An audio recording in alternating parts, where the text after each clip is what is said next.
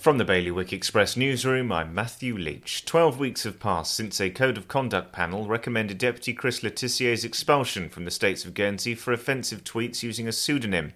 With a drawn-out appeals process and two States committees underrepresented for months, Express investigated how the disciplinary process came to a grinding halt. You can read the full story online. Meanwhile, a 26-year-old man accused of inappropriately touching a pensioner in Jersey has taken to the stand to deny the allegation and apologise for accidentally scarring his accuser. A type of COVID that has been described as a backdoor to undoing vaccine efforts by researchers was detected in Jersey earlier this year. News that the E48K mutation, which reduces the protection gained from vaccination or previous infections, had been detected among samples sent for sequencing from Jersey in March, and it was not made public at the time.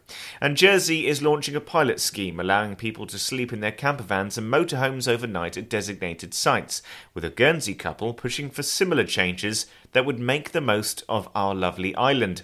Current laws prohibit any human habitation inside a motorhome or campervan in Guernsey unless at an approved campsite, and even then, the time you can stay there is curtailed to 1 month. For more on all of today's stories, you can visit bailiwickexpress.com. Your weather today is going to be mainly sunny, wind will be a northeast light force 2, and there'll be a top temperature of 16 degrees. And that's Bailiwick Radio News, sponsored by XRM.